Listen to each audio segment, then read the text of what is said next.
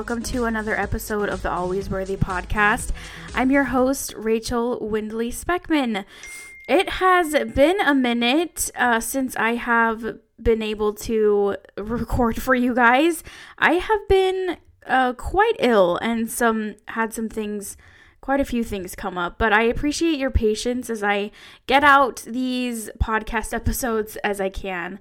I really feel like I do have the best listeners. You guys are so supportive of me and I really appreciate it. Just a reminder, please leave a review on whatever podcast app you're using. Those reviews really help me to reach more people who might need to hear this message. You can also follow the Always Worthy podcast on Instagram, and the link for that is in the show notes. You can follow my personal Instagram as well, which is linked on that podcast account also, so you can find it the same way. If you have questions or comments, you can join the Always Worthy podcast group on Facebook, and there's a link for that in the show notes also. Some of you have asked questions there, and I do have episodes coming out to answer those questions. So I promised you that I would answer those questions, and I swear I have not forgotten about you guys. So those are coming out. But I really appreciate all of you that post in there. It means a lot to me. Well, today we are going to be talking about intuitive snacking. Snacking can feel sometimes like almost like you're cheating, or maybe you're like having a meal when your body might not need it. And you're like, well, how much should I eat if I'm snacking? And I'll tell you guys, I need this episode as much as some of you others out there, because I struggle so much when it comes to intuitive snacking. Snacking is often made out to be the bad guy in diet culture, but I'm here to give you the truth. Snacking is actually necessary, and you have no reason to be, well, I need this, like I said, but I'm not the expert, okay? This is research that I've done to help us all out. But there really is no need to be afraid or guilty about snacking. If you're going for a long time between meals, snacking is a great way to nourish your body and meet its needs. It can be confusing to know what to eat for snacks, especially with all the diety messages out there for what is good and bad foods, air quotations. There are lots of myths around snacking, and it's so easy to believe them.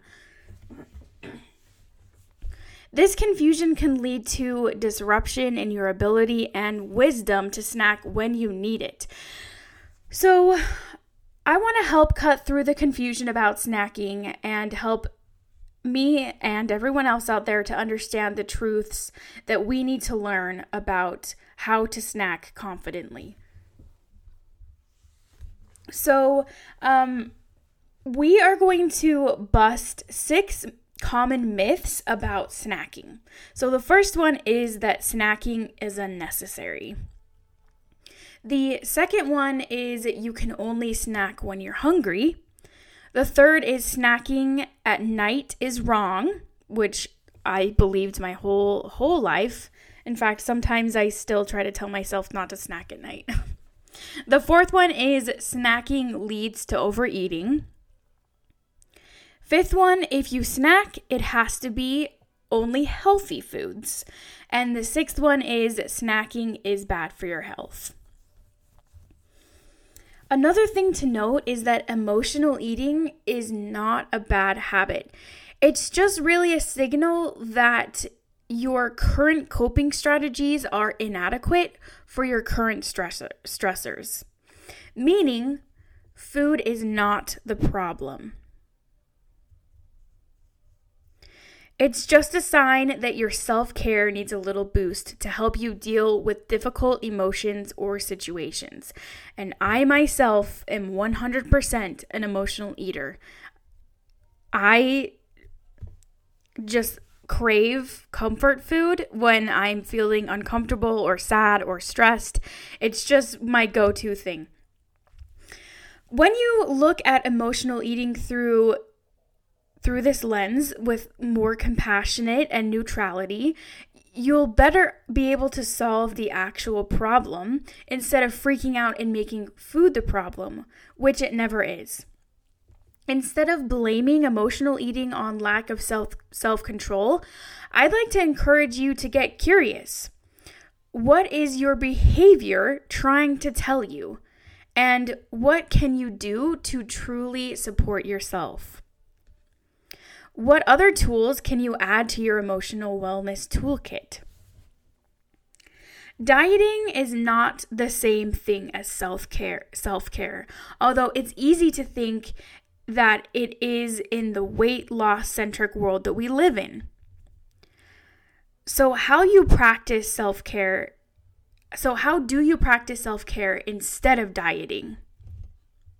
Let's stop lumping them together. Let's see what self-care, especially in your relationship with food, can truly be without restrictions of dieting.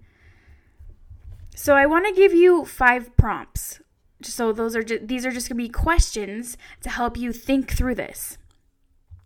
First one, what is compelling to you about food plans? It can feel like a good thing to have someone tell you what to do and how to eat, taking the decision-making burden off of your shoulders. But the real long-term solution is to create some eating predictability and to help yourself to feel in charge without a dieting prescribing exactly what to do. So we always say that diets don't work. In the long run, they really don't. But what we hear is that, in fact, you really do feel like on some levels that diets do work. They do something for you to give you a feeling that you like, and that's why it feels compelling to go back to them. So think about what you actually like about diets and how you could give yourself what you need. A lot of the time, people like diets because they feel in control of what they're putting in their mouth. So they need to seek control in some way.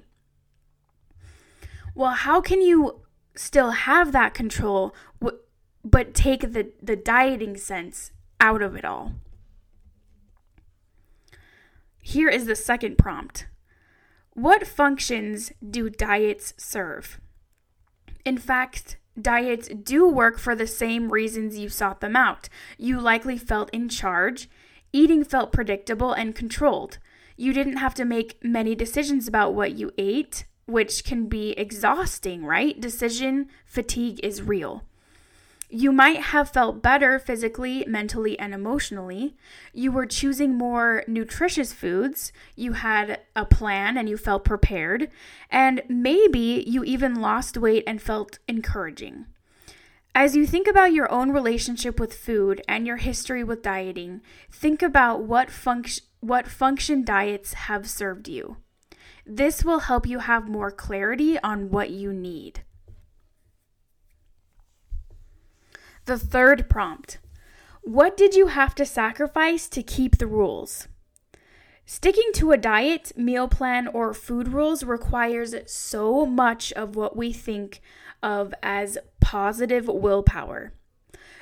But what about what you sacrificed to keep your food rules? Was it required to stick to that? Possibly a tremendous amount of time, resources, and energy that you might have needed to skip or at least felt anxious about social events, traveling, holidays. You were restricting food that you liked, and maybe you didn't ever feel satisfied, and you were obsessed and preoccupied with tracking numbers, the food, the weight, the exercise, and it felt punitive instead of fun. The list could go on, and I hope that you do make a list of your own.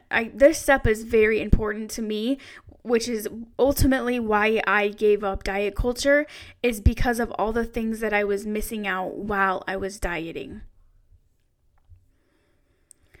And the fourth prompt is, what do you need to feel confident with food?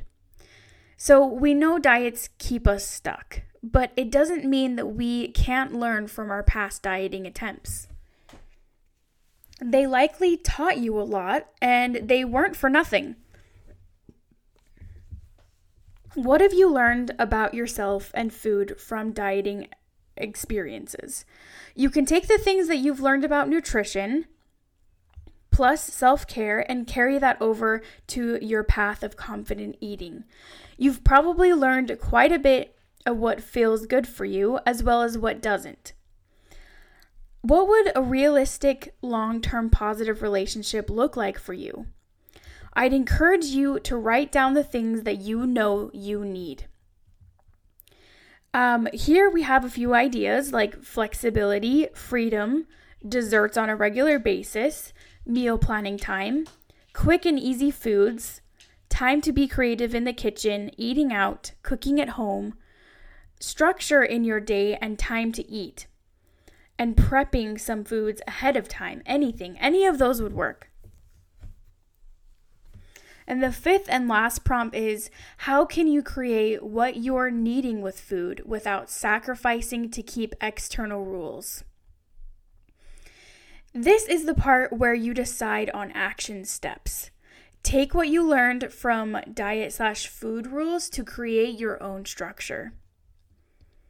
You don't have to be extreme or black and white with food, and that includes self-care. I encourage you to think about what you like about dieting and the food rules and the meal plans and add those back into your life. Just leave out the restriction. So, what is a healthy food relationship? That's what I always ask myself, because I feel like I have mended my relationship with exercise and movement with my body, but I really struggle with the eating side and wondering if my relationship with food really has healed. So here's what I know to be true.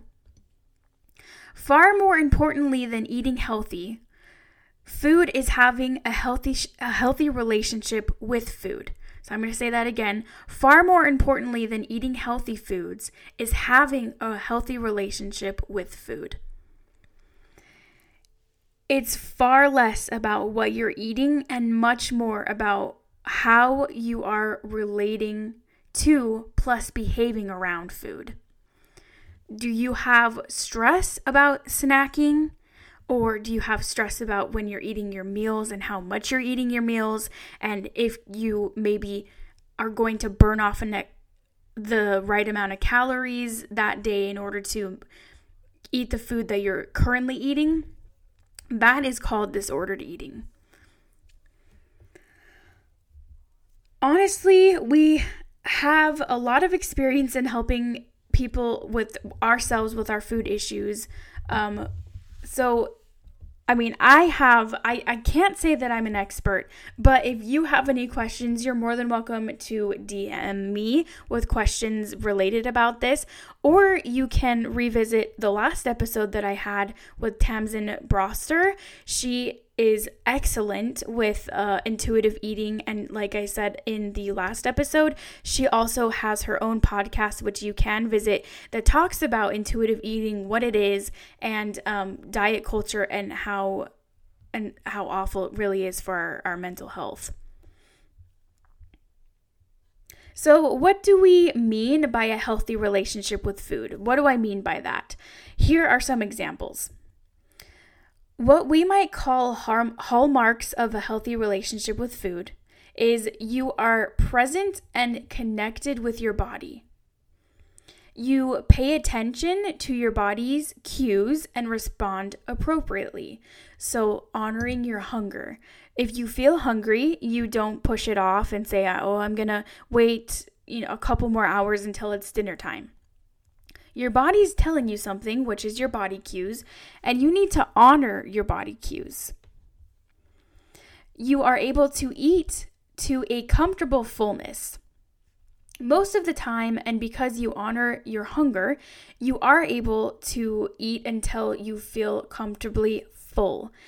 If you wait that time and you're hungry, but you say, "Oh, I'll wait a couple hours until dinner time," you may overindulge and get a uncomfortable feeling of full. And that's why you overeat, because you're second guessing food decisions and not ruminating over obsessing about food. So when you are not obsessing about food, you will probably eat less.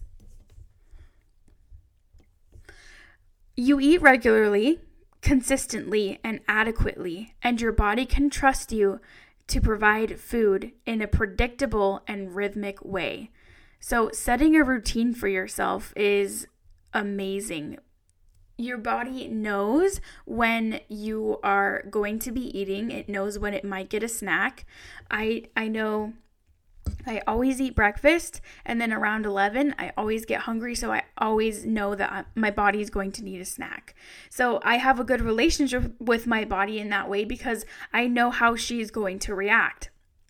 So I know I can be prepared to give her what she needs. Your food patterns include variety, flexibility, and even spontaneity. So let's say that you're hanging out with your friends and it's like midnight and spontaneously you guys decide that you want to go to IHOP. I love it when that happens. But you want some chocolate chip pancakes. That's spontaneous, and it's okay to give your body that treat. So you're not fixed on these rigid rules of routine, and you allow yourself flexibility, variety in your diet, and spontaneity. You find a groove with eating away from extremes and anticipate your needs ahead of time. So that's basically exactly what I said when I said that I know my body gets hungry around 11. So I'm anticipating the needs of my body so I can be prepared for when she does get hungry, I can give her the nutrition that she needs. And lastly, you feel intentional, aware with food rather than anxious or impulsive. When we are restricting our diet, we do get anxious, of course, because our body's telling us things that it needs, and we're depriving it of that. So whether we want to or not, we will start to get impulsive with our food choices. And if you're like me, when you restrict your food, you binge. So I'll say, and it doesn't take very long for me to start getting impulsive and just binge and just take whatever I can and put it in my mouth because my body is just so hungry. So you feel intentional and aware with food rather than anxious or impulsive. So eating something like cookies or cake or ice cream within this healthy relationship with food is no big deal. For me, after dinner, I always have a little snack, whether that's like a couple bites of ice cream or maybe a crumble cookie or, I don't know. I usually have baked goods around my house just because I like to bake, but I save room in my tummy for that treat because I look forward to it, and it's a little treat to myself, and I'm okay with that. I don't have stress around eating those treats, and I have it planned in my day. If I have a little snack earlier in the day, that's okay. I'm not going to stress about that because I will still get my cookie later. Well, I hope that kind of clears up some questions or anxieties that you have surrounding food and especially snacking, because these are things that I do have to remind myself every now and again. I feel like my body gets hungry, at least every 3 hours. And I sometimes have to remind myself it's okay not to always have a healthy snack. And it is okay. We can allow ourselves the flexibility to be okay with our food choices, and that way we're not restricting our diet, and we can have a healthy relationship with food, which is very, very important. All right, everybody, that's it for today. Like I said, I do have some episodes planned. You may notice that I haven't been releasing them as often as I did before. When I started my podcast, I knew I wanted to release episodes weekly just to get my footing underneath me, which is great, and I was able to do that. I can't say that we will still have weekly episodes, but I'm not getting rid of my podcast by any means, so you can expect some good content coming up. I do have plans for some good episodes. So if you guys have questions, like always, you can DM me or you can post in that Facebook group. And I did have an influx of new listeners. So if you are a new listener, welcome. I am so glad that you found me. A lot of you find me on TikTok because I have been posting on TikTok, and I've been very fortunate to have many views and many new followers because of that. So welcome. This is a place where you can feel safe. This is a place where we get candid. And you can feel like you have a friend, because I truly want to be a friend to all of you. You really do matter to me, and I hope that you all know that. Please, again, leave a review if you have not on any podcast directory that you are listening on. Those really help me to reach people that need to hear this message. And believe it or not, there is quite a bit of competition for podcasting in the world, and I don't get paid for this at all. In fact, I actually have to pay my podcast platform to put out my stuff onto the directories. So I don't get paid for this. I just do it because I love it. But that is it for now. Please, everyone, remember, be whatever you are right now. No more hiding and no more fixing. You were and are always worthy.